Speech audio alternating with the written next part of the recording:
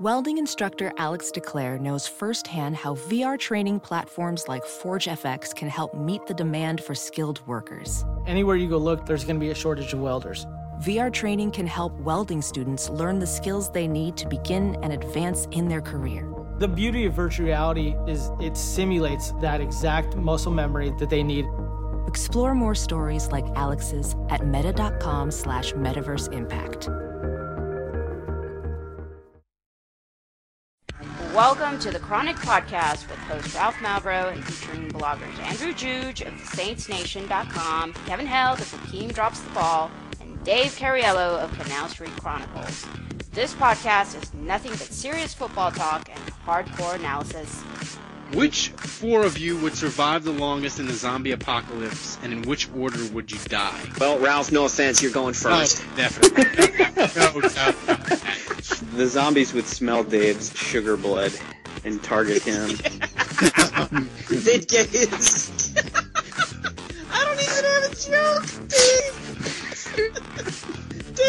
Dave smells like nougat! Now here's your host, Ralph Malbrough. Alright, welcome to a special edition of the Chronic Podcast. This is the Draft Extravaganza. As always, we are sponsored by the Pelican House, 2572 City Place Court, Baton Rouge, Louisiana. You can go watch the Pelicans in the playoffs, LSU baseball. You probably just watched the spring game for LSU football. Go there, watch the draft. They got 136 draft beers, a 50-foot TV. The Pelican House, 2572 City Place Court, Baton Rouge, Louisiana. You should support them because they support us. All right, I got Andrew Juge. I got Andrew's draft guru, analyst extraordinaire, Brian Pavick of Saints Nation, and we're just going to go hardcore draft this whole podcast. If you love the draft, you're going to love this podcast. We're going to break it all down. Guys, thanks for joining us. I'll start with you, Brian, because you do like mock draft scenarios 1, 2, 3 on the Saints Nation. So you delve into this draft. I got Mike Detilier's book, and I watch YouTube clips, so I pretend to be an expert, but I'm not. So this draft, I don't think there are any draft experts. No, there's a few. So give me this draft as you look at it, the deepest position that you're like, oh my God, that position is crazy deep, and you can get a guy that is going to be an NFL starter in like round 3 or 4, even if guys go off the board at an incredible rate. I think it's 3 different positions. They're kind of equally deep, just in different ways. Wide receiver isn't as deep this year as it was last year at the top, but I think the middle and the bottom of the wide receiver class are actually better than last year's. It just doesn't have as many superstars or potential superstars. The running back position, this is the best running back draft we've had in probably 4 or 5 years. There's some guys, legit first-round talents. Gurley would be a top 5 pick if he didn't have that knee injury. He's probably the best. Even in the we don't draft running backs in the first round anymore. If Gurley's knee was healthy, you still think he'd be a top 5 guy? Yes, I'll put it to you like this: even in the modern era, get a time machine, bring Adrian Peterson back. He comes into this draft. Adrian Peterson's a top 5 pick. They don't take running backs because you can get middle to mid upper tier talents all the way through the draft, and the Saints are like the absolute best at finding. Wait, what the f is that guy's name? And then you see him on the film, and you go, why wasn't he on any mock drafts? Like Kyrie Robinson's a perfect example of it. Kyrie could start for half of the teams in the league and be very productive. He can't even get any snaps on the Saints. What's the other 2 positions that are deep? The other 2 positions, it's wide receiver, and then I think it's offensive guard, actually. This draft has a lot of guard talent. Yeah, they got the going guy even into the 6th round. Yeah, we'll talk about the guy from Hogwarts. I like him. So, Andrew, what is a position that's not, I wouldn't say, you could say weakest, but I like to think of it as there's going to be guys at every position that's going to come out of this draft usually. But what's a position where, like, if you don't pick a guy in the 1st or 2nd round at that position, you're probably not going to get an NFL starter or contributor later? Yeah, well, real quick, I just want to say I think Brian nailed it. I couldn't agree with him more 100%. I think the receiver class is ridiculous this year in terms of depth, and I agree. At the top, it's maybe not as top-heavy as last year, but That's why when you're the Saints, and we'll dive into this more later, but you don't necessarily want to take a receiver in the first round because you feel good that even if you don't take one right up at the top, you drop to the third round, there's still going to be guys that can help your team possibly even start. So nose tackle is another one, or defensive tackle is very deep in this draft. So that's one that I think there's a lot of good talent out there. But in terms of the positions that are not as strong, I mean, I think you take the top two quarterbacks out of the equation, and the quarterback position is god awful this year. And we've talked about the Saints possibly taking a guy this year. Is this a year that the Saints maybe draft a guy and groom him underneath Drew Brees? But I think the Saints are going to have to be very careful about forcing that, because other than maybe Brett Hundley, the kid from UCLA, or maybe Brett Hundley, oh god, from Baylor. Not Brett Hundley. Yeah, nah, those guys are probably the best guys after Winston and Mariota. So really, and after that, it falls off even worse. So I think quarterback in particular is very, very poor. I think tight end is kind of weak, honestly. I mean, I think there's a lot of guys that are going to be decent, but there's no one in this class that's even like an Eric Ebron, there's just no tight end that you feel is going to be a dominant receiver. I mean, Max Williams is kind of the one guy out of Minnesota that you think could be like a starter, a quality player, maybe a Pro Bowler, but there's not any superstar tight ends in this draft, which after you lose Jimmy Graham maybe makes you a little nervous. Brian, let's start with the positions. We'll start with the positions the Saints arguably need the most. So, defensive end, defensive linemen. Who do you like there, and who's going to be the guy that if I said pick me two guys that in 3 years on the defensive line position that are going to be really good? Who are those guys? Now, are we talking ends or tackles or just both? Well, let's start at tackles. Let's start with the tackles. Yeah, I'll start with tackles. We'll take Leonard Williams out of it. He's the best player in the draft. Just in a vacuum, it's between him and Cooper, best player in the draft, and it's not even close. We don't have a prayer. We could give up our whole draft, go full, Riggy Williams. We're still not getting it. Yeah. So we'll take him out of it. To me, the two guys at defensive tackle, if you want to go 2-3 years down the road and we look back and we go, that was a really good pick, it's either Danny Shelton, who looks like he eats people on film. Just eats them whole. And he wears like dresses and skirts while he works out, which is kind of weird. So, hey, we kind of get our Kenny Stills replacement right there. But, he's a little bit more of a curvy girl, so we're okay with that. Yeah. The other guy is Malcolm Brown. I think Malcolm Brown potentially has the highest ceiling of every defensive tackle prospect in this draft. He's a freak athlete. And he looks solid on film. Like, he can play. It's not just he's a workout warrior. The guy puts out good film. And most importantly, it's steady improvement, because that's what you really want to see in a draft prospect. Guys who look great in college, you have to remember they're also going against college talent.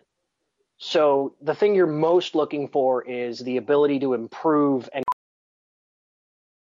Welding instructor Alex DeClaire knows VR training platforms like Forge FX help students master their skills. There's a big learning curve with welding. Virtual reality simulates that exact muscle memory that they need. Learn more at meta.com/metaverseimpact. As you write your life story, you're far from finished. Are you looking to close the book on your job? Maybe turn a page in your career. Be continued at the Georgetown University School of Continuing Studies. Our professional master's degrees and certificates are designed to meet you where you are and take you where you want to go.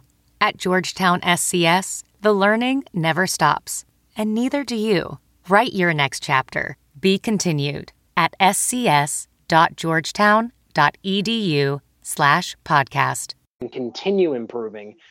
That's where Malcolm Brown is shooting up draft boards, because people are going back and looking at him. Well, Andrew, here's my question. I was watching the NFL Network, and I think it was a point that Mike Mayock made, but I thought it was really interesting. And Danny Shelton, he's a guy that I really like, because the Saints' their run defense was garbage. It got worse as the year went along. And here's my question with Danny Shelton is Mike Mayock said, look, if you only think he's an elite run defender, then he's not a top 15 guy. he's just a late first, early second round guy if he can't be an elite run stopper and give you pass rush. But my question is, Andrew, so what? If I told you that Danny Shelton was going to be Vince Wilfork against the run or that quality for 5 to 10 years, isn't he worth picking at 13 for the Saints if you really feel like you need to fix your interior? Absolutely. Without question. I think when you look at these players, you really have to ask yourself, the position almost doesn't matter. Your team is better off with a difference maker, that regardless of the position he plays, than drafting for a need, getting a guy that's mediocre or average, but he's filling that need for you. You're better off having. It's the old adage that you're better off having 5 good receivers than 2 good receivers and 2 average linebackers, for example. So yeah. When you have a chance, we've to draft, tried that. Yeah. When you have a chance to draft a superstar, you take it. And I mean, for me, Shelton is just one of those guys that there's not a lot of guys in this draft that you can look at and say he's a pretty surefire bet. And for me, you remember this, Ralph. I was really hoping that Star Lotulelei would fall to the Saints. He ends up going 1 pick ahead of them to the Panthers. I was crushed, but that was a guy I felt this way about. He goes to the Panthers, and the impact that he's made on that defense the last 2 years has been significant. For me, Danny Shelton is a guy just like that, even more dominant than Lotulelei against the run. And as bad as the Saints have been at stopping the run, he is just that nose plug. And really, if you're going to do a 3-4 right, it all starts with that guy up front. And Shelton can absolutely be that guy for the Saints. Brian, at end, what's the guy that most intrigues you? And what's the guy that scares the crap out of you? And by the way, is a position that I think is also very weak in this draft. Yeah. No. My question on that, just to clarify, are we talking 4-3 end / 3-4 outside linebacker hybrid types because we run a hybrid scheme, or are we talking 3-4 ends like Cameron Jordan, like Akeem Hicks? Well, let's start there. Let's start 3-4. Let's start with the hybrid because I feel like that would be the pick that people think the Saints may lean if they were going to pick. Okay. It might just be me personally, but I actually, before the podcast, I went and rewatched all the film I had on him just to make sure that I felt confident in my opinion. I think Alvin Dupree, Bud Dupree out of Kentucky, has the highest ceiling of any defensive player in this draft, period.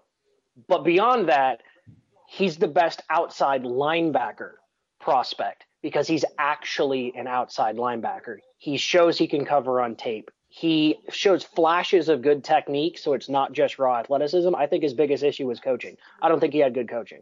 His inconsistency, the way he showed it, it screams coaching to me. Andrew. The guy I don't want is Shane Ray. Only because we run a hybrid, because he cannot play outside linebacker. If we were 4-3, I want Shane Ray. He can rush the passer, but he can't stop the run and he can't move laterally. Andrew, Dupree scares the crap out of me, and this is why. Nothing since Sean Payton has arrived gives me any confidence that the Saints know how to make linebackers better. Yeah, and you look at who's the coach. It's Joe Vitt. That would be the guy that's developing him, and he doesn't have a very good track. I love Joe Vitt. I love that he's on the staff.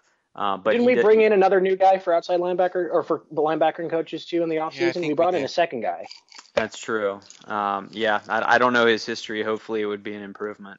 But it would hard to be worse. Hard to be worse. Yep. But I agree with Brian. I think Dupree's ceiling is very high. I think 13 is a little early to pick him. I think if the Saints were to trade back, get some extra picks, and then take him at 16 or 17, that level feels a little bit better for me. But I think 13 is a little high for Dupree just because while his ceiling is ridiculously high, Brian's absolutely right about that. he's not 100% polished, and so you're never really sure with guys like that. Are they? Is it going to be another guy like your boy from the Dolphins, or Deion Jordan, where doesn't pan out? Here's a name that Brian may not. He may recognize the name, but he may not have been watching film on him back in the day. And this is the guy that I think of when I think of Bud Dupree, is Vernon Gholston for the Jets. Oh, of course, yeah. They were like, oh, he was so good at Ohio State. He had body. He's got everything you want. And dude was horrible. And that's what pops in my head when I see Dupree. I mean, I've been very vocal about this. My dream scenario is Vic Beasley. I think if he falls to 13, hallelujah. He's just the complete package. I mean, you just heard Brian talk about Dupree being able to play outside linebacker. Beasley is a guy that comes to you from minute one, knows the position, can play it, can play against the run, can cover. It is a dominant, terrifying pass rusher, and I think the Saints immediately have a guy that's not only going to come in and replace Junior Galette, but basically turn Junior Galette into a pass rush only specialist, which is what he should be.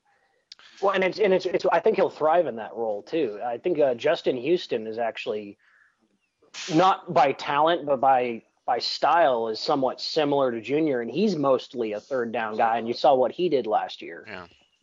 Junior's problem is outside of off the field. I'm pretty sure I've had farts that are smarter than Junior Galette, but on the field, he can't handle the read option most of the time, and he's just god-awful against the run. But he does have a high motor, and he can really get to the quarterback.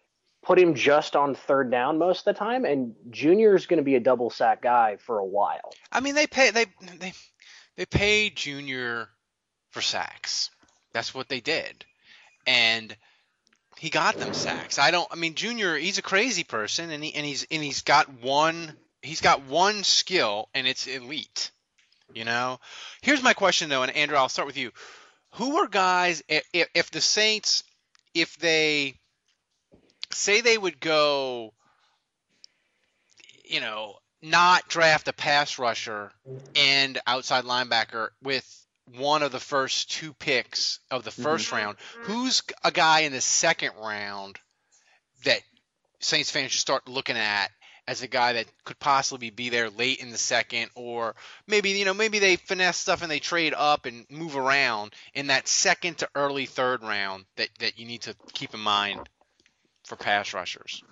Yeah, I mean, I think if they pass early, and Eli Harold's a guy that's kind of all over the place. I mean, he's a guy that some drafts have going in the early first round.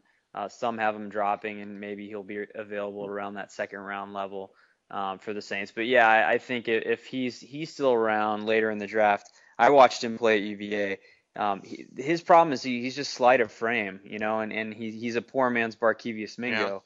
Yeah. But if he can add some weight, he was a very disruptive guy, and he's just so quick around the edge. He's a guy that could come in, specifically as a pass rushing only specialist. And if that was his only role on the team, coming in on third down, I think he could do that very well for any NFL team. So that's a guy I take a look at. And another guy I'll throw out there, Danielle Hunter, of LSU. I just, again, he's kind of a hybrid guy. We don't really know where his place is because of his body, and he just hasn't grown into it. But I think that's another guy that, either he needs to get a little bigger and be a defensive end, or maybe he can play outside linebacker, but he'd be a real liability in coverage and that sort of thing. A guy and I'm just saying this because I saw him on a couple of games for Oregon, but I know, Brian, you're out that way. Arik Armstead, just on some highlights, some games. No. Ugh. You just ask about players that scare you. Yeah. I am terrified the Saints might take him. Oh yeah. He's the kind of guy, like his measurables, his relative size. If we're talking basketball, I love a guy with that big, thick frame. But football, 6'7" for a defensive tackle. The thing with line play is it's all about leverage. There's the saying, lowest man wins. He's not getting lower than anybody without falling over. And also he can be absolutely dominant at times, but he also gets dominated. Yeah. And we're just, I have this personal favorite phrase for prospects. I call certain guys coin flip guys, and it's not necessarily boom or bust, but it's an either or. Armstead's either going to be a Pro Bowler or he's going to be out of the league in 2 years. He's going to make Deion Jordan look like a really smart draft pick. And that's the thing. His range is that wide. And the thing about coin flip guys is you look at these mock drafts, some mocks have him going 3rd overall, and others have him barely in the 1st round. And those are the guys that should make you nervous. When you look at these mock drafts, when you look at ESPN and NFL.com and all these rating sites, and it's all over the place, and there's not really a consensus. That is, to me, usually a warning sign that no one's really figured this guy out, and usually that's a sign that they could be awesome, but more likely than not, there'll be a bust. Inside linebacker, Brian, who do you like? I feel like the Saints, I know history says they haven't done something there. They don't draft, but I feel like they're gonna have to take some swings at linebacker again because the guys they picked last year didn't pan out. Who at inside linebacker do you really like that would be potential in that at 31 or 2nd or 3rd round guys? Yes, inside 31 or 44. In my opinion, we need to take at least one inside linebacker at either or maybe both 31 and 44. Depending on who's there and what we get before. I think the top inside linebacker in the draft is still Eric Kendricks. He just put out the best tape all the way throughout college, and you love his consistency. There's not a lot of fluctuation with his game, but and he's a 4-down guy. Yeah, I think he's going to be gone at 31. If he's there, or if he's even there at 27, moving from 31 to 27 is going to cost you maybe one of your 3rd rounders, but you can probably get away with like a 5th rounder to just move those couple of spots at the end of the 1st. You do it. Mike Detillier has him at 37. Oh, then if he's there at 31, you take him and you smile. You skip to the podium. If he's not there, Stephon Anthony out of Clemson. I love what Stephon Anthony brings to the table. Very smart player. He's not slow. Fantastic motor. He's not slow. No, he's not slow. He can move. He's like the anti-Lofton. Yeah, or Hawthorne. and that's one of the things where, and we'll get to the offensive line in a little bit, but that's one of the things that Sean Payton that just burned in my brain, one of the things that he said at the owner meeting. He's like, we got to get faster from side to side on defense. We got to get faster to the ball. Andrew, at corner, where do you think the Saints are feeling as far as the need for the corner, and who do you really like in this draft? Look, man, I know Brian's not a huge fan of this, but I still I knew it was coming. Yeah, I still just think Trey Waynes is the best corner, hands down, in this draft. And corner's tough. I mean, we've all agreed on this, and we all know that it's the toughest position to develop. And so there's not a lot of guys that are going to come in year one and make an impact and be able to start without some growing pains. And so ideally, you develop these guys as time goes on. The good news about this draft in terms of the corners that are out there is there's a lot of guys, and I think there's a lot of guys that you could develop. The Saints are in a better situation right now than they have been in a while. I mean, really since Jabari Greer got hurt, and that's having 2 starters that allow you to kind of groom the guys behind them. You have Keenan Lewis and Brandon Brown are now 2 guys that are going to hold it down, and I really do think they'll do a good job as long as there's no injuries. But I just still think you need that number 3 guy, especially in a league that you're seeing 3 and 4 receiver sets way more often than you're seeing anything else. You need 3 corners. You need 4 corners. And if a guy, God forbid, a guy goes down, you need 6 corners, on your roster to be able to deal with Aaron Rodgers and his 4 receiver sets. And if you want to win games, I mean, go back and I was watching the 2009 season, the Saints DVD this weekend with my son, and the one thing I noticed was, my God, that secondary was awesome. Tracy Porter, Jabari Greer. I mean, they're just constantly coming up with picks. Randall Gay was a serviceable nickel guy, and then Mike McKenzie comes in out of nowhere, and he's getting picks. And Darren Sharper is the free safety, had like double-digit picks on the year. So we need more guys getting their hands on the ball and being good in coverage. So for me, Waynes is great. If you drop to lower, Jalen Collins out of LSU, he's big, and we know the Saints like corners with size. Yeah. And he faced good competition. Collins looked really strong against Cooper when he faced him, and that matters more. Part of why Waynes looked so good on film, and I'll keep this brief because I could probably do a whole podcast just based on why I don't want Waynes. It's just personal opinion, but Waynes didn't play anybody. And then he also played behind a lot of guys. But my issue with Waynes isn't that he's a bad player. I don't think he's a bad player. All right, so Trey Waynes is, to me, he's on a very short list of moves that if the Saints draft him at 13, I'm going to throw my remote at my TV. and it's not just I don't think he can play the game, because I think he can. His value at 13 relative to the other prospects, based on, there's only 12 people above us, and I see 15 guys that are worth taking at 13, and he's not on that list. So there's going to be somebody that brings more value relative to what we have and to what we can get later, because we can get slot corners later. Yeah. He's not worth it at 13. That's a good point. Because if you look at it's kind of the same argument I made about receiver. Don't feel like you got to take one at 13 to 31 because there's so many. You can get a good one later. Focus on the positions that you have a superstar at the top that you're not going to be able to fill later. And here's the same argument. Here's the thing that I always remember Mike Detillier telling me about grading players, and he said, well, the easiest players to grade are like guards and tackles because they do something every play.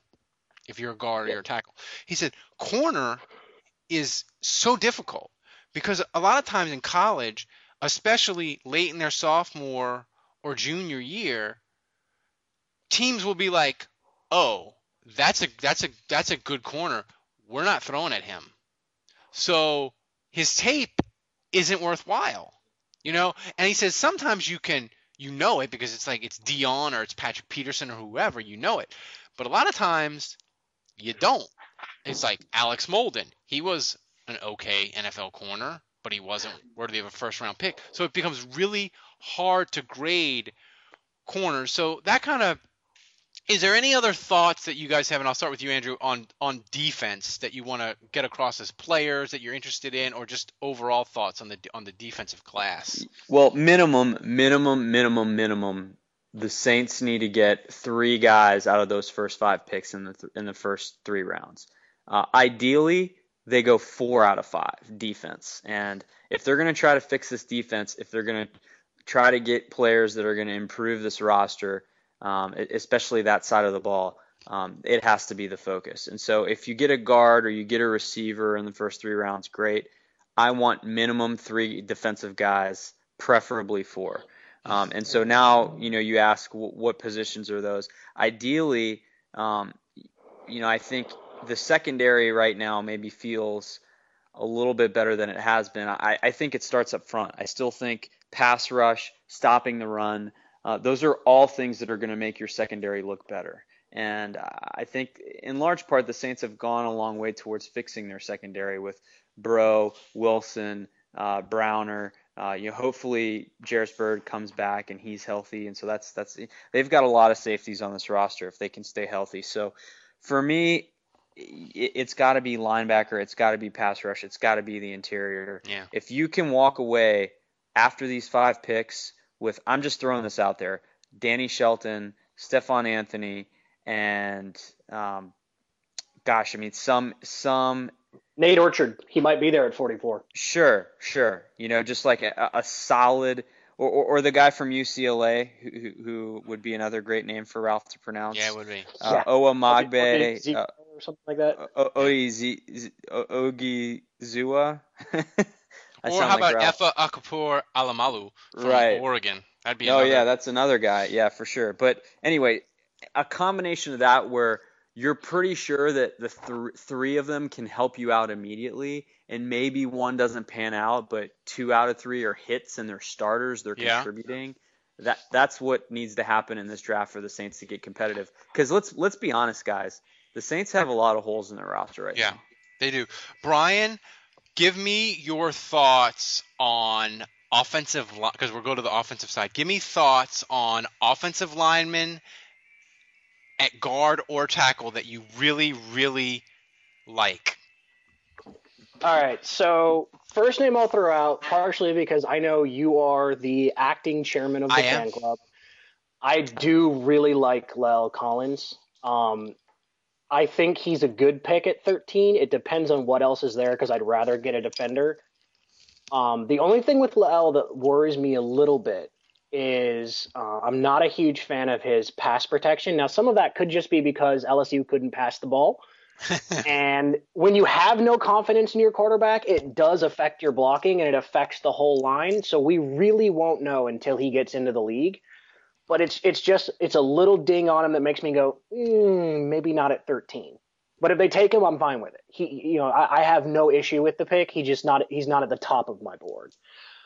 The reason I don't go guard there, though, is in particular there's 2 guys I really like, one of which should be there in the 3rd round.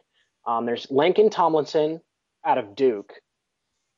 He's not a super athlete, but if you look around the league of the best offensive lines, most of them aren't super athletes. Yeah, they're super skilled. Detilier's got him going 40 to the Giants.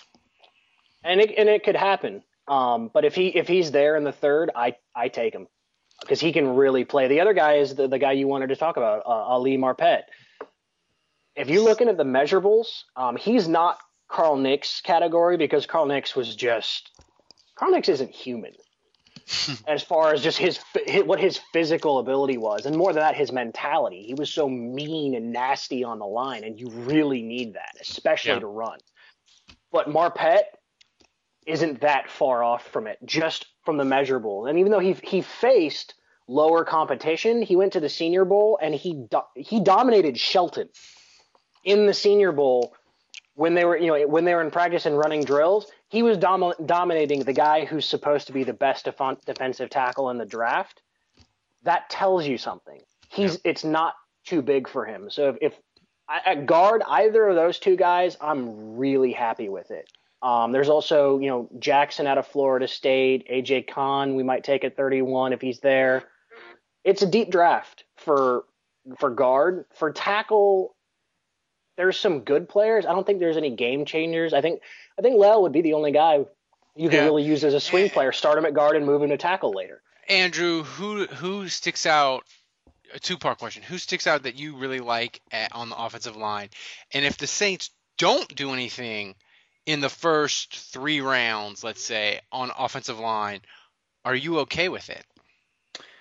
So first things first, I think at 13, you have to seriously consider an offensive lineman. And I just told you that I want 3 out of the 5 picks, if not 4 out of the 5, to be defense. But I think at 13, if Brandon Scherff or La'el Collins, either of those guys is there at 13, you have to seriously consider it. Yeah. And we've talked about this before, Ralph. My main reason for saying this is it's a 2 birds with 1 stone issue. Because I think the Saints' depth at tackle is so bad. It's not bad, Andrew. They don't have any. Yeah, it's Bryce Harris is basically. Ralph would make a better right tackle than Bryce Harris. Exactly, and so now you have Teron Armstead, you have Zach Strief, guys that you like, guys that are good players, but they've both had injury history in the last 2 years. They've both missed games, and so. For me, this is a 2 bird with 1 stone because Scherff and La'el Collins have that mean, nasty, physical streak that they can start at left guard. They can come in year 1 and play left guard and start for the Saints. Yeah. And if a tackle goes down, no problem. You plug Lolito in at guard. He's got starting experience there. Kelemete. He's done okay. Or Kelemete. You can put either of those guys at guard. You feel better about your depth on the interior.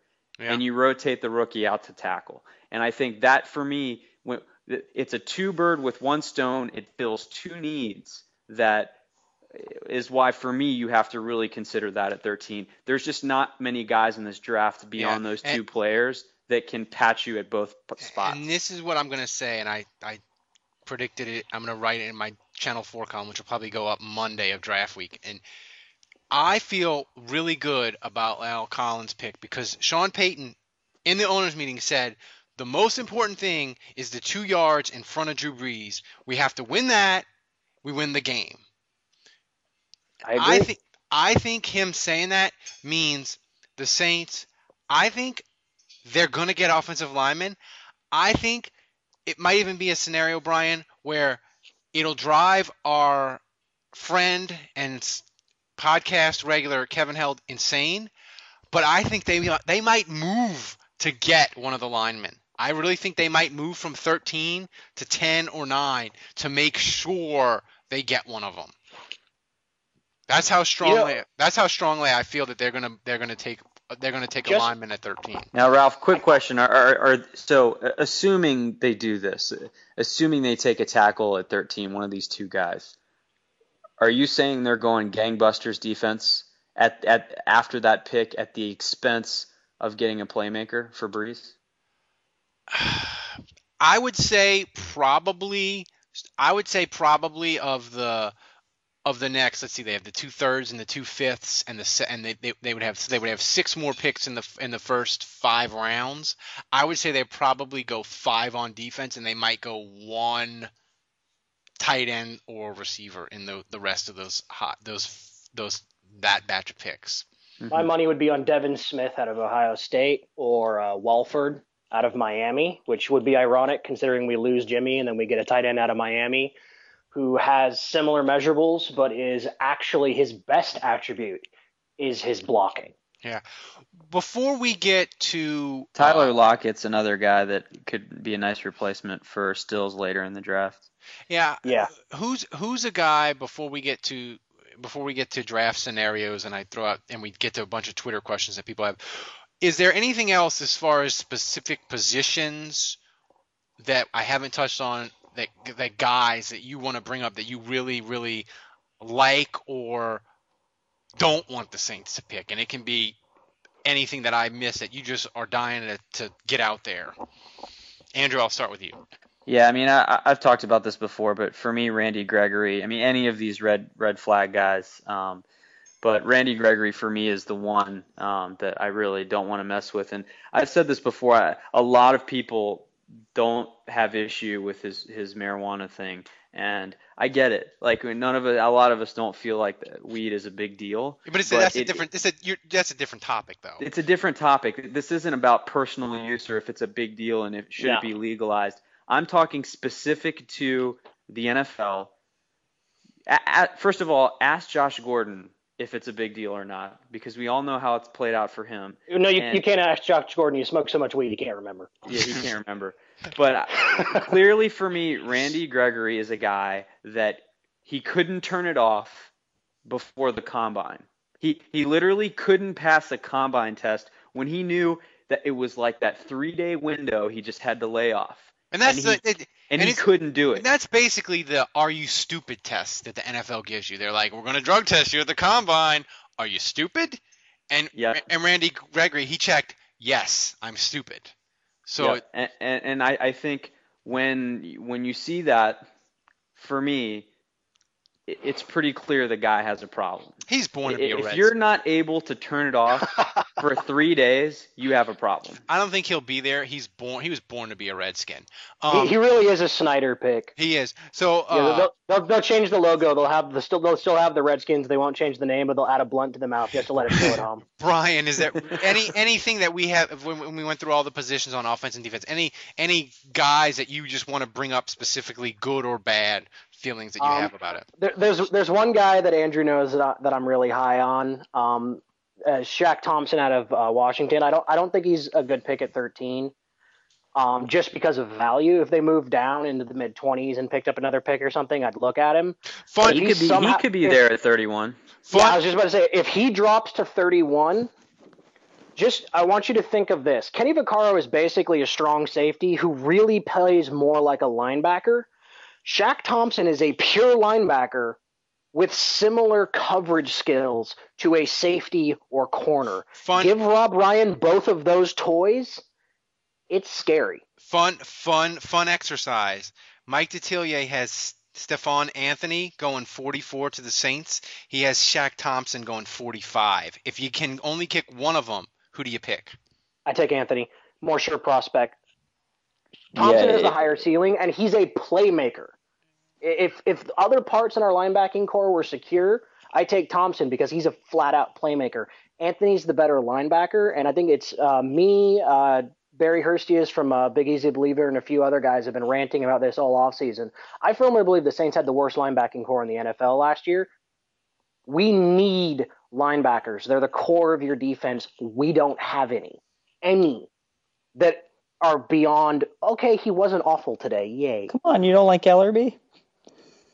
Crickets. Well, I think Ralph said it best. All right, now we're gonna get into the fun part where I'm gonna throw out a couple scenarios before we get to Twitter questions. So I'm gonna start with this scenario. The Saints are on the clock at 13, Andrew, and Amari Cooper is there. No, God. And he's not getting past 4. And there is Danny Shelton is there. Who do you take? Yeah. I hate this. Or I gotta go Cooper. I just think a talent of that level, if it drops to you and you have an opportunity to give Breeze a toy like that, I mean, you wouldn't miss the loss of Jimmy Graham. It would atone for it in 2 seconds. And we get a better player. You have to take when you get guys of that level, like a Julio Jones type level. He would come in year one and potentially produce like Odell Beckham did. Brian, is there any scenario where Amari Cooper would be there when the Saints pick? Is there any scenario where you'd be like, they shouldn't pick him? Yeah, only one. If Leonard Williams is there. I said at the beginning, the top 2 players in this draft are Leonard Williams and Amari Cooper. Leonard Williams could murder somebody between now and the draft, and he's not going to be there at 13. I'm dead serious. Cooper isn't making it to 13. No way in hell. The draft nicks can run their mouths all they want. The Raiders are taking him at 4 unless Leonard Williams drop. You can book that. Andrew can change my Twitter pick again if he wants. If he doesn't go at 4, Brian, I think there's no way the Raiders consider Kevin White over him. No way in hell. Here's the one thing they watch film. I think I agree. Cooper fits Carr's skill set better than White. White's a better playmaker. Cooper's a better receiver. Oakland's trying to build a contender. They went out to Clemson. They sent like the GM, the linebacker coach, and the coordinator out to Clemson to watch Vic Beasley work out. So, I mean, maybe. But we'll see. Yeah, we sent half our staff to LSU. That doesn't mean we're going to take Jalen Collins at 31. No. Okay, so Brian, here's another scenario at 13. You've got Shelton, or you have Shreve. Or let me say Shreve or Bud Dupree at 13. Ooh, that's a tough one.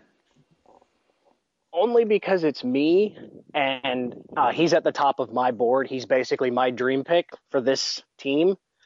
I take Bud Dupree, but if they take Scherf, I'm certainly not mad about it. But I take Bud. I like his motor. He has high smarts for character, big time leader. Who's getting out of their car? And the check marks I would make for a prospect. I want the Bud Dupree because I think. Ooh, we just lost Brian, I think. Andrew, you there? Is anybody there? Is anybody there at all? Yeah, I'm here. Okay. So we lost Brian. He'll be back. I'm going to start with you, Andrew.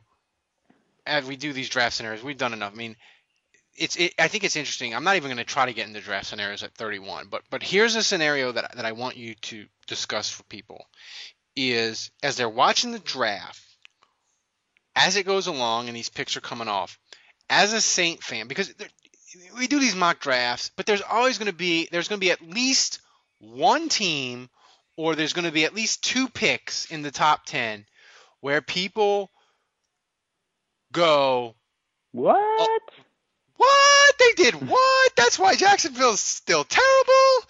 That's why the Raiders are the Raiders. Like, it's going to happen. So, can you guys hear me? Yeah, we can hear you, Brian. So, Andrew, of the scenario of the crazy, unexpected picks that are going to happen in the top 10, what are the picks that have to happen where Saints fans will be like, hell yeah, that just happened, high five? Well, I think first and foremost, you want the two quarterbacks to go before the Saints pick because it just drops the rest of the talent. So I think you really have to hope for that. Number two, if we're really hoping for defense, I think you really want 3 receivers to go before the Saints pick, and I think that could happen. You know, I think Cooper and White are probably both gone. Mm-hmm. Devontae Parker's another one that I think could go before 13, and so you know, I think you want these offensive players to push the board down. I mean, if you're asking me what's my big hope is that a guy like Arik Armstead, you know, who some people have him going crazy high. Please let Atlanta take him. Yeah, if Atlanta were to take Arik Armstead or, you know, if someone were to not care about Randy Gregory's issues and take him anyway, you know, in the top 10, then I see a scenario where the Saints are picking at 13 and they're staring at La'el Collins, maybe even Brandon Scherff too, Bud Dupree, Danny Shelton, and basically having their pick of their litter, and Trey Waynes too, you know, and just having all of those guys available. I told you my dream scenario is still for Vic Beasley to fall, but if those other scenarios I told you about happen, the Saints are going to have a pick from about 5 different dudes that I think I would be really psyched to get. Brian, what's the opposite of that? What's the scenario as a Saint fan and you're watching, you're like, I can't believe this is happening. All the players we want are gone. What scenario where they pick at 13 and it's not as appetizing as the one Andrew just laid out? I really don't think, as long as the Saints don't move up and reach and take a bad player, because those 2 quarterbacks are there and you know at least one of them is going to go, I actually don't think there's a scenario where the Saints don't have at least one good option at 13. There's some, you know, there's less appetizing options. Like, worst case scenario, you're left with, I don't know, Trey Waynes and Randy Gregory are the guys at the top of your board, and they're the only 2 left at 13, in which case I have to bite the bullet, and I say Trey Waynes, or Kevin's birthday comes early, and we trade down. And he, instead of wrestling, he actually skips around the ring like he's AJ Lee. By the way, give him that reference, and he'll throw something at me, but he'll laugh. Yeah. I think there's 15 players in this draft that are worth taking for the Saints, and so I don't see there being a doomsday at 13, but there's definitely Brian. So tell me, who are the bottom 3 guys on your board that you see as like worst case scenario that this is who they'd have to choose from? At 15, and I don't have my whole board in front of me, but off the head, it's I have Waynes at 15 just because of value. I think I've said enough about him. I have Randy Gregory at 14 because he's an idiot. Because on the film, I think he's the second best outside linebacker in the draft, especially as a pass rusher. But he's a beast. Yeah. Yeah, he physically he can play. Mm-hmm. But he's a dumbass, so not really wanting him. And then I have Devontae Parker. I think he can play, and if the Saints take him, I reserve my rage until I see him in preseason because he has the ability to be a game breaker for the Saints, especially in our offense. He's a really nice scheme fit. But I want to see him out on the field because he could also be a guy where we go, yay, another Meacham. Damn it. Well, but that scenario that Brian just laid out I think is a doomsday scenario. I mean, you still could get a good player out of it, and it's not awful, but like that for me would be the worst case scenario, is that you're left picking between Devontae Parker, Trey Waynes, and Randy Gregory, and like no one else that you pick would be good value at 13. That would be a tough pill to swallow, because I have such high hopes for some of these other guys falling.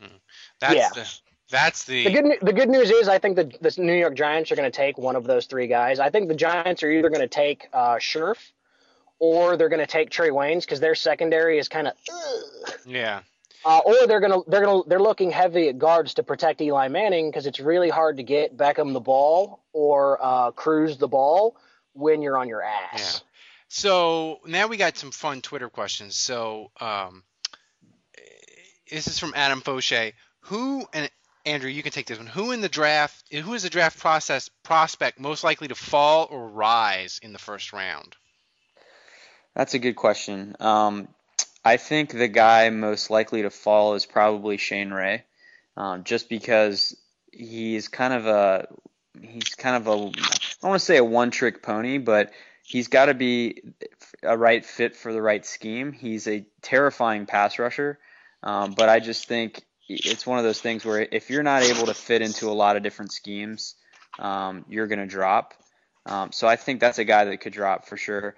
I mean, I think Dupree is a real fast riser right now. I think a lot of people are high on him, and I think as time goes on, I think people start to view him as less and less of a risk and more of a polished guy that can come in and maybe even contribute year one. Brian, who's your riser and faller? I'd say probably my faller. I think I agree with Andrew. I think it's Shane Ray, especially after people watch tape and they really see Shane Ray has an incredible first step, and he's very strong in his upper body. But when he doesn't win, when offensive linemen get their hands on him, he's done. I mean, done. He's out of the play. The play is over. And when they run at him, he gets destroyed pretty frequently. I saw South Carolina wreck him, and they weren't particularly impressive last year. So I could see Ray dropping. The guy, the rising, I think we've already talked about him. I think there's a good shot that Eric Armstead maybe ends up as a top 10, top 15 pick, and he doesn't necessarily have that value. I'm gonna give you guys a name, and you're gonna think I'm insane, but I think Todd Gurley is gonna go in the top 10. I would be thrilled. I think some team. That's the Christmas come early scenario. I think some team is gonna take like I could see. Well, now that I look at it, maybe not. Does Carolina pick before us? No. Good. No, they made the playoffs. If he went there, I'd be concerned. No, now that I'm looking at the teams, I was thinking maybe if Minnesota was decided to move on from Peterson, but now I changed my mind. The other guy I think has a potential to get really high. I think Randy Gregory's tape is going to win all, and he's going to go in the top 8. And you can slide out whoever you want, Kevin White or Vic Beasley in mock drafts. But I just think some team is going to look at that tape for Gregory and they're going to go, I don't care about the pot. Look at the tape. And one guy we haven't talked about that's a riser is Dante Fowler. I mean, literally early in the process, you looked at him as a guy that a lot of mocks had the Saints taking him at 13. And there's just no way he's going to be available there now because he owned the combine. Yep. Yeah. His underwear game was on point. Because I call the combine the underwear Olympics. So, Nutty Professor, spandex, all spandex. That's his game. But he's got good film too. Here's another one from Will Irwin. If we draft Ray in the first, would throwing myself in front of a bus be too strong of a response? Not by week 8, potentially. I'm not as down on Ray as Brian is. I still think you need an insurance. It's too close to Junior Galette for me. But if you ship Junior Galette out in a year and he becomes his replacement, It could work. It's less of a disaster for me because I'm intrigued by his pass rushing skills. Here's my theory. But I wouldn't be psyched. Here's my theory. Ooh, actually, real quick, and I'm sorry to overcut you, Ralph, but I gotta go in about 2 minutes. So here's a podcast question for you guys. Talking about that, what about a draft day trade involving Junior? Like we get past pick 13, and someone right after us wanted a pass rusher, and they're all gone, and we offer them Junior Galette for their first round pick. How does that? I'm not entirely sure that there's not some teams that might not go for that. Maybe, but Andrew, how does it grenade the Saints cap? Yeah, I mean, basically they'd have, I think it's like a $10 or $12 million hit in dead money. So there's really no way they can trade him this year. I don't know the rules well enough to know if they can like make a trade and signify it after June 1st. You know, if there's a way for Mickey Loomis to like tweak it to where it's not official till after June 1st, and then it could work. Brian, since you got a bail, give me your prediction for Saints at 13 and 31. Okay, at 13, I'm sticking with my guy. I think they take Bud Dupree. And at 31, I think it's Stephon Anthony. And I think that one or both of them end up at the end of the year in the conversation for Defensive Rookie of the Year. Okay, thanks. Thank you, Brian. Love it. No. All right, have a good one, guys. Yeah, thanks, man. All right, so we're gonna finish this up, Andrew, with just a couple of other draft questions. Okay, odds the Saints trade up to say 7 to beat Atlanta to Beasley or Dupree. That's a good one. That's from Alfredo. It would drive hell crazy. But yeah, it would. The Saints' history is when we want a player, we get him. Yeah, you can't rule it out. And for me, I don't think there's any way they're trading up for Dupree. I think Dupree is arguably too high at 13 for me. So I think you stand pat if that's your guy. I don't think you reach for Dupree because I don't think he's going to go in the top 12. I could be wrong. But Beasley for sure. If you want Beasley and that's their guy, there's a chance he could fall to 13, but I think it's a slim one. So you have to go up there and get him. Here's an interesting question from Mike Jones. If you had to do one of these scenarios, so you have to do one of them, you either have to trade up for Amari Cooper, or trade down from 13, but you have to take Green Beckham at 31. Which one do you do? I trade up. I just think Green Beckham is. We've talked about this. You know, the Saints locker room is fragile right now. They're in the middle of a lot of roster turnover. He hadn't played in a year. He hasn't played in a year. You're basically asking me if I want a sure thing, as close as there is to a sure thing in Cooper, or a complete question mark, but you get more guys. I know that Cooper is going to be a Pro Bowler. Here's the thing. I think Green Beckham's going to plummet on draft day. That's just my opinion. I think him not playing for a year, combined with his off-field stuff, he is going to fall like a rock. He might be a third or fourth round still out there. Here's the thing, though. With the second, third round pick, or the fourth round, or God forbid, one of the fifth round picks, knock yourself out, Saints, if you want to take him then. Because then, it's like we talked about earlier, then the value of it, Andrew, is they've drafted guys in the fourth round, Pittman, Fort, that they don't even make the team and cut. So if they want to roll the dice with him then, that's fine. But not in the first. I would say not in the first. They can only start thinking about him with the second, third round pick. The thing is, when you're evaluating these guys, you basically have a cloud, you know, and I think that's what Sean Payton calls it. And so when you get down to your pick, you've got about 3 or 4 guys on your board, and you're like, man, we really like these 4, so which one are we going to pick? And if Green Beckham is in that range, the Saints have in the back of their mind, there's so many good receivers in this draft, and we could take one that has good character and that fits our locker room. So, you know, if they're evaluating 4 guys, why are they going to take a guy that's a character concern when it's a deep position? Yeah.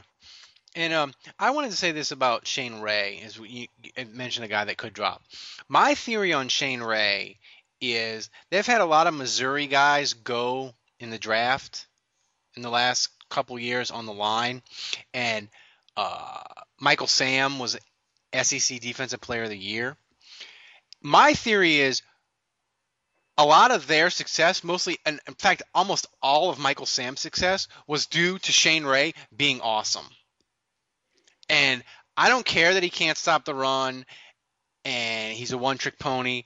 If he plummets and you can get him at 31 or you get him at 44, Andrew, I'm taking him, and I don't care if he has to split snaps with Junior Galette, because he has a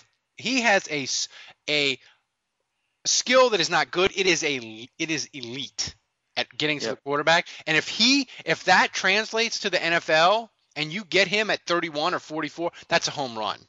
So I mean, it's a similar argument to Shelton. It's almost like, if he's not going to get you more than 5 sacks a year, does it really matter if your opponent's yards per carry goes down from, I'm making this up, I don't know what the Saints gave up in yards per carry last year, but it goes down from 5.4 per carry, because that's what it felt like, to 4.0.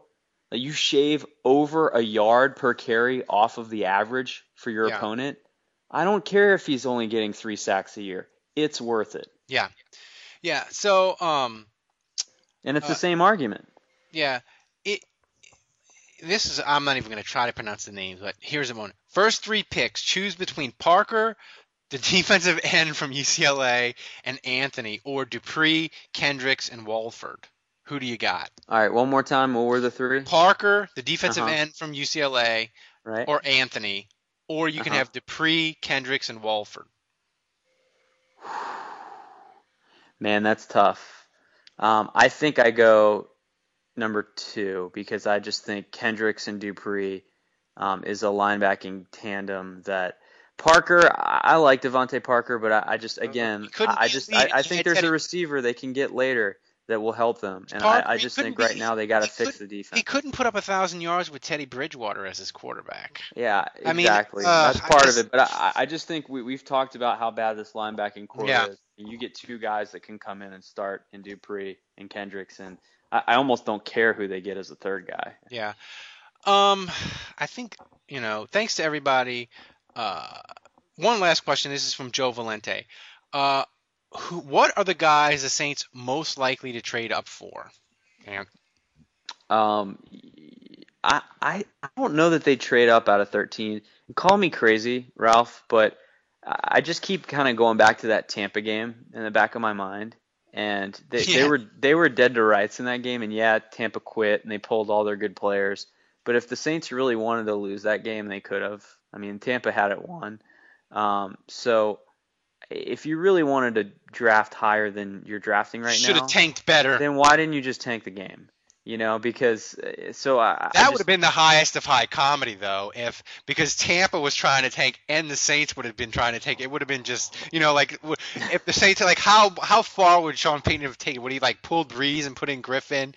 Would Tampa only play 7 guys on defense? What level would they? That would have been fantastic. They would have, because Breeze, he would have told Breeze, look, just throw up, instead of the touchdown pass to Colston, he would have said, look, just throw a pick. And so he probably would have hit a defender in the chest and the numbers on 3 consecutive passes. And they would have just dropped it intentionally or tried to tip it to one of the Saints receivers. Because what Lovie Smith did in tanking that game is a masterclass. It really was. That's a 5,000 level college course on how to tank a football game. Yeah. It was brilliant in every way. Throw the ball one time in the second half. Throw one pass. Yeah. But no, I think. Who do the Saints trade up for? I mean, I don't see it happening at 13, moving up from 13. It could happen later, absolutely. Yeah. The only thing I could see is if, let's say, in the mock draft, like Mike Detillier, he has the Raiders picking Kevin White at 4. So let's say that happens, and let's say the Bears at 7 don't take Amari Cooper, and let's say Amari Cooper gets to number 9 with the Giants. Then I think the Saints, if Amari Cooper is the number 1 guy on their board or number 2, I think then they make a call to the Giants and they say, look, how about a 3rd round pick to get us from 13 to 9? and I think that would be a possible. I don't know that would be enough. I think it could be, but I think if Amari Cooper falls to 9 or 10, which is not likely to happen, but if that would happen, Andrew, then I think the Saints get a little itchy. Yeah. You know, we haven't mentioned Max Williams much, the tight end, but I think I like Josh Hill, and I think he's the guy, but Ben Watson probably only has a year left, and it's really that those are the two tight ends they have, so they need more. Yeah. I would not be surprised to see Max Williams end up on the Saints if he falls to the third round. I think they'll probably take him. It's got him going first to 30 to Green Bay overall, but I could see him being a guy at 44. Like if the Saints would go like offensive lineman, defensive end, or whatever, at 13-31, and he's there at 44. I could definitely see that. But it's going to be interesting, and there's always going to be there's always going to be a couple of stunners in those first 10 picks. You just know it, Andrew. It just is, Yeah. If you could walk away with you basically, if I could say, okay, you're getting 4 defensive players out of the first 5 picks, and you're going to feel better about your defense. You're going to feel like the Saints went into the draft and they did what they needed to do to bring in talent that's going to improve you on that side of the ball. Now, you've got one of those first 5 picks left, and I don't tell you where you're selecting this offensive player. Could be 13th overall, could be one of the third-round picks, but you only get one choice. You get either offensive lineman or you get playmaker, and you can only help Drew Brees one of 2 ways because the other 4 of the 5 picks are going defense. Ooh, that's a hard one. You know what, Andrew? I'm going offensive line. Because I really feel like the Saints, if they can add a piece, whether it's Collins at 13, or it's another guy that they say they got the kid from Hobart at guard, and he came in, they got him in the third round. If they add depth and make that line good again, I'm confident that Sean Payton and Drew Brees will be okay on offense. History tells me that. Yeah. That they're going to be okay. I mean, I think Sean Payton, when he traded away Jimmy Graham, I really think he said, look, we've won without Jimmy Graham already. And he believes in the system. And he believes that as long as he has an all-pro, elite quarterback pulling the trigger behind center, that you can plug in any NFL quality level talent. It doesn't have to be elite. And the offense will be top 5 in the NFL. And if they get Greg Jennings signed, I feel okay. Like I think they're going to be. I think they're going to be okay as long as number 9 is taking snaps, and if they solidify that offensive line, I feel fine about their offense. I know the rest of the country won't, and they're going to be a trendy pick to bomb. But my confidence in Sean Payton and Drew Brees is high enough to believe they'll be okay. So Andrew, any final hardcore thoughts about the draft before we wrap this up? Is there anything that we haven't touched on that you're going to be players or anything that you want to get out before we wrap this up? Yeah, I just the thing I keep going back to is quarterback, and there's an uneasiness in the pit of my stomach, and most of my thought process is telling me there's no way they're going to trade up for a quarterback. There's no way that they're going to take a quarterback in the second round. And so I'm hoping that that's true. But they did have a pre-draft interview with Winston. And I saw on NFL.com today, the NFL.com tweeted their latest mock draft for the site. And Mariota fell to 13 or 14. And so he kind of slid. And I'm just, part of me has this uneasy feeling that the Saints are either going to trade up for a quarterback, and we're all going to be screaming, "Oh my God, what are you doing?"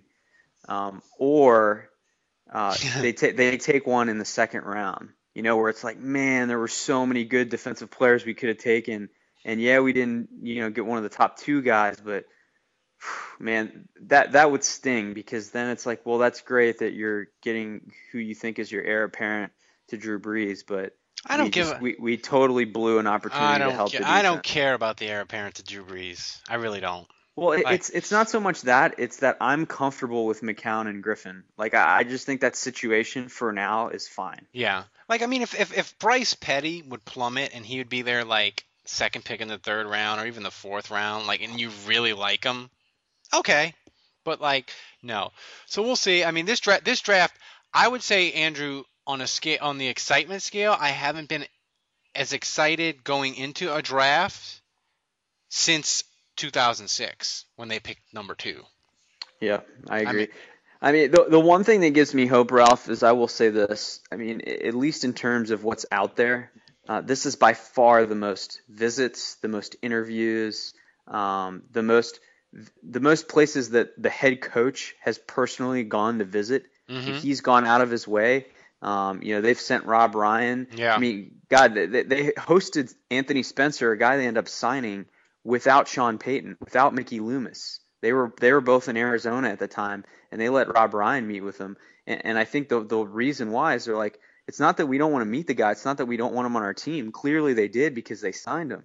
But they were like, nope, we really need to do due diligence. They know they and this is my final thought, and we'll get out of here.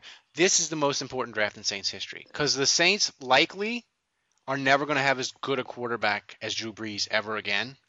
So they've got to hit this draft. If they hit this draft, they could get 3 to 5 more years of being a contender and having fun times, playoffs, maybe another Super Bowl, all of it. If they botch this, they could be in the abyss in 2 years if Drew Brees, God forbid, something happens. I mean, it's that critical. It's a crossroads. Yeah. No, I agree with you, but I think if there's any hope here, it's that they get a guy that has a decent track record with talent evaluation in Ireland. Not a pristine one, but a decent one. And they've been doing their homework. They've been out there. They've been putting in the hard yards. And you just got to hope it pays off. Yep. Well, all right, Andrew. It's going to be a fun time. So for Brian Pavlik of Saints Nation, for Andrew, this has been the draft extravaganza.